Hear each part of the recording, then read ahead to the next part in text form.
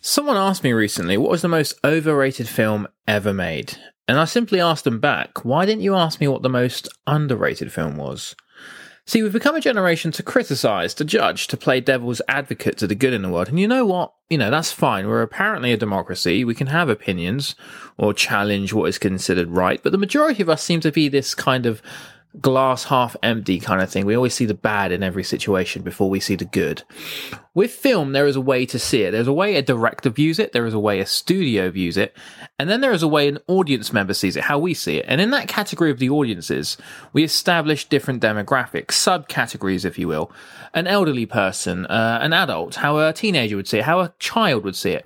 And in that subcategory, we have another group, the final group, and that is simply taste. What is your taste? What do you like to watch? As Oscar Isaac says in Ex Machina, what is your type? He, of course, is referring to the attraction of the opposite sex, in which Domhnall Gleeson says, I don't know what my type is.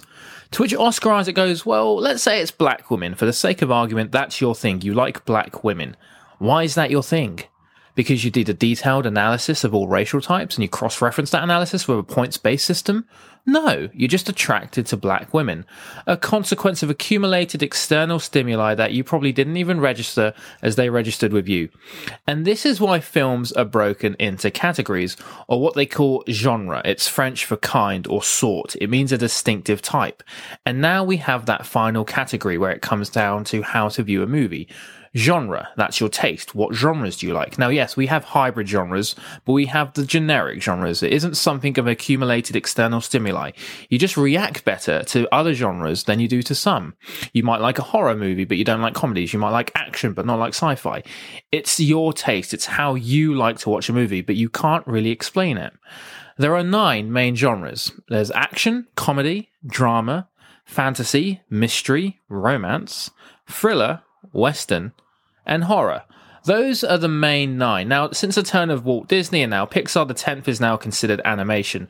And now we also have computer generation, and that's a subcategory of animation. So that's a sub-hybrid. So let's just say there are 10 now. There are 10 genres.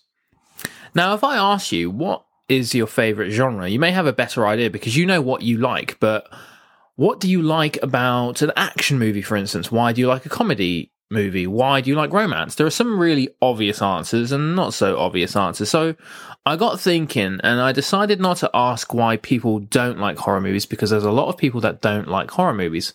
But in fact, I'm going to go the opposite way. Why do I like horror movies, or why do people like horror movies? Now, I can't speak for everyone, but it's usually the same generic universal answer to why you like a comedy, because it makes you laugh. But everyone doesn't like being scared, which is probably the main reason why people like horror movies.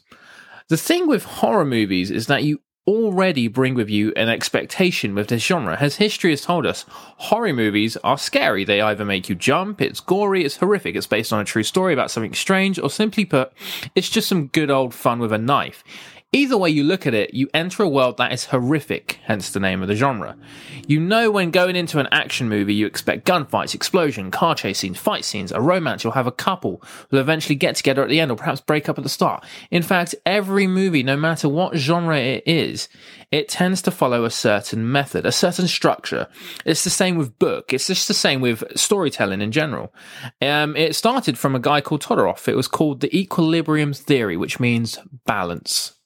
He suggested that every narrative will begin with balance to show audiences what the norm is. The equilibrium is set with the audience members, and then somewhere at the beginning or even the start of the middle, maybe even later, the equilibrium breaks. Something happens to break this balance. Something breaks the norm, the normality of the narrative, like the Titanic hitting the iceberg, or Neo finding out the Matrix is fake, or someone kidnaps someone's daughter. And then the rest of the movie or narrative is trying to restore that equilibrium, that balance. And usually at the end, the balance is restored. And that is the most common structure for every single genre: comedy, action, horror, the whole 9 yards, or should I say 10 if we're including animation. Now, like I was saying, when you walk into a horror movie, at some point you're going to get scared. And let's be honest, We've been able to cry in movies or feel exhilarated, like in the Fast and the Furious movies or Mad Max, to really tearing up in films like The Notebook. I mean, the feeling that is going to hit you the most, according to studies, is being scared. And some people do not like being scared. However, people don't really have an opinion if they want to be exhilarated or maybe feel sad or laugh. These are apparently all positive emotions. So it makes sense not to like horror movies, since people don't like being scared and they associate that emotion with being a negative. So I thought, I won't criticize people who don't like horror movies. It's perfectly acceptable and I'm fine with it, but I'm going to explain why I love horror movies, with the aim of hopefully trying to persuade those who don't to maybe give horror movies a second chance. For me, the only reason I watch movies in general, because now as established moviegoers, we can pretty much guess where the story is going now or what's going to happen next, thanks to Todorow's structure, that we know subconsciously in our head. We can guess who the killer might be or what the ending might be or who's going to end up with who. So we know these kind of things in our head because we've watched movies since we were kids. Now, see, for that reason alone, because you can tell where the narrative is going now, I watch movies simply to be shocked or taken back. Or in layman's term, I want an experience that I haven't had before. It's the whole reason why I love horror movies, because I get an experience. Now, yeah, I get an experience in all genres, yes, but with horror, it's something you can't really predict. It's something that you can't really be ready for in a calm sense. Now, yes, when you see someone walk down a creepy corridor, something might jump out in a negative space of the frame. However, we have already built up that expectation. Therefore, we are already feeling scared simply from an assumption of something happening from our knowledge of that genre, and it hasn't even happened yet. You can't do that in any other genres. Many movies do this. It's sometimes misdirection. It's sometimes there to hold suspense as long as possible, and horror movies do that a lot. Think of suspense as like it's like an elastic band, and the director's job is to stretch the elastic band as long as he can before it snaps, so the audience can feel the height of that emotion. And Hitchcock did that all the time with Psychos, with Birds, even Rebecca. That's why he was called the master of suspense. The thrill you get from an action movie, the emotions of maybe sobbing or the heights of laughter in a comedy, does not reach the same chord as when you watch a horror movie or feel scared, according to studies. A lot of people don't like them because they have already built that expectation from a horror genre. And that's why we have genres, so people know what they're getting themselves into. And you associate certain directors or actors with certain genres. You know when you walk into a Tarantino film, you can expect there to be a bit of violence and blood and thick dialogue. A Jim Carrey or Adam Sandler movie, you can kick back and watch it with some ease. And when you watch a Paranormal Activity movie, you're in for some kind of scary ride. There are reasons why people don't like horror. A psychologist last year said people with HSP don't watch horror movies or try to avoid them. It means highly sensitive people who can be easily overstimulated by the movie or even their everyday surroundings and tend to be very empathetic, more so than the average person. Basically, it just means the effects of violence and horrors in movies will be more intense for them than the average person. Now, of course, that's really serious, and with assumptions come judgment. And that's where I want to voice my opinion, because not all horror movies are like this. The experience you get is something that you are actually paying for. It's the whole reason why moving pictures were created, why we have movies in the first place, is so you can feel something. The more and more people put off horrors because of expectation or assumptions, the less people are going to see horror films. And it's such an important escape to everyday life. The feeling you get is like, jumping off a cliff into the water, those things you do on holiday or may have not have done on holiday. Now, you approach the cliff and you look over and you see a very big drop, but the water is going to save you. Everything's going to be fine. The analogy goes hand in hand with watching a horror movie. You're going to be fine afterwards. Maybe you'll get a little hurt when you jump off. Maybe you'll, get a headache afterwards from hitting the water too hard or whatever. It's like watching a horror movie and not sleeping for a bit. However, it goes away after a while. However, the more and more you put it off, the less likely you ever are going to watch a movie or a horror movie. In comparison, the more and more you wait to jump off that cliff, the more you look over the edge and not do anything, the more you have the advantage of talking yourself out of it. And trust me, if you ever jump, and you should jump, that feeling is what you feel in a movie when you get scared. It's scary, it's exciting, it's unpredictable, and the splash landing when you hit the water, it's the height of emotions that you can only get in horror movies, not comedies or romances or action, only in horror. And that's when you get scared and laugh it off at the end, and your heart rate is coming down from the heights it was just at. That feeling is what it's all about.